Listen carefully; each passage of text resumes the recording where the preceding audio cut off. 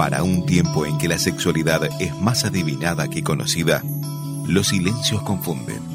Cuando de eso no se habla, la ignorancia reina. Cuando de eso no se habla, la intimidad está plagada de miedos, culpas y dudas. Por tal motivo, y para que vivas tu sexualidad plenamente y conforme al plan de Dios, los doctores José Luis y Silvia Sinali responden a todas tus preguntas. La vida es demasiado breve para ser pequeña.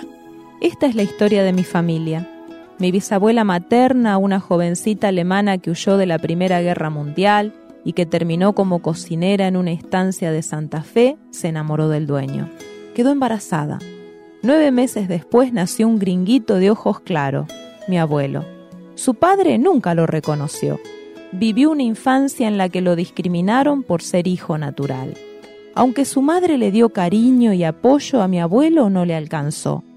Ya en la adolescencia terminó siendo peón en la estancia de su propio padre. Nunca perdonó. A medida que los años transcurrieron, su carácter se fue endureciendo. Se hizo más y más mezquino. Deseaba tener dinero al que contaba una y otra vez. Cuanto más dinero juntaba, mayor la desconfianza hacia los que le rodeaban, junto a un temor creciente de perder lo que había logrado. Como si fuera un chiste del destino, cuanto más ansioso se ponía, más dinero perdía. Cerca de sus 50 años, decidió vender los campos.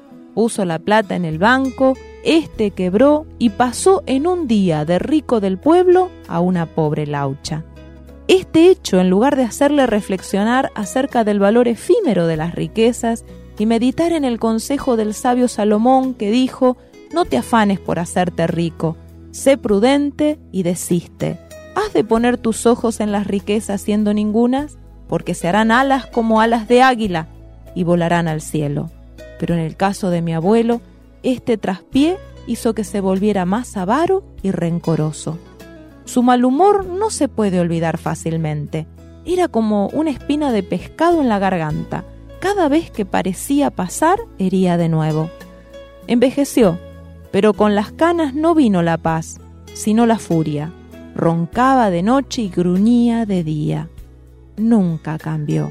Un día, que aparentaba ser igual a cualquier otro, ocurrió algo extraño. Su padre biológico estaba muriendo.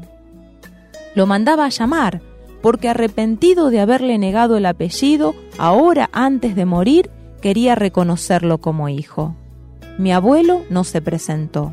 Llegó un segundo pedido, tampoco fue. Su padre murió ajeno a la realidad de nuestra familia, porque así lo decidió mi abuelo. Pasaron unos meses y recibió una carta del apoderado legal para que se presentara a recibir la herencia que su padre le había dejado en el testamento. Jamás lo hizo.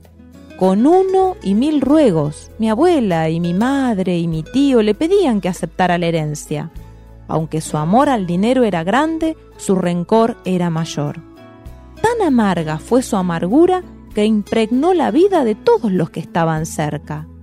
Mi abuelo murió una tibia mañana de septiembre, pocos años después que su propio padre. Casi nadie lo lloró.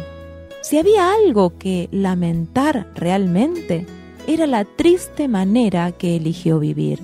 Toda su vida la gastó en odiar y acaparar, y terminó odiado y desposeído. ¿Es que la avaricia y el odio tienen el poder de despojarnos? Aún en vida. Sus años llegaron a 76, pero su vida fue tan pequeña que cabe en este corto relato. Que no te acontezca igual. Hoy es el día propicio para perdonar y compartir, porque recuerda, la vida es demasiado breve para ser pequeña. Dios le bendiga.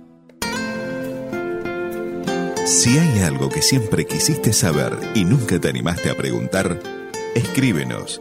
Avenida Castelli 314, Código Postal 3500, Resistencia Chaco, República Argentina, o a info@placeresperfectos.com.ar.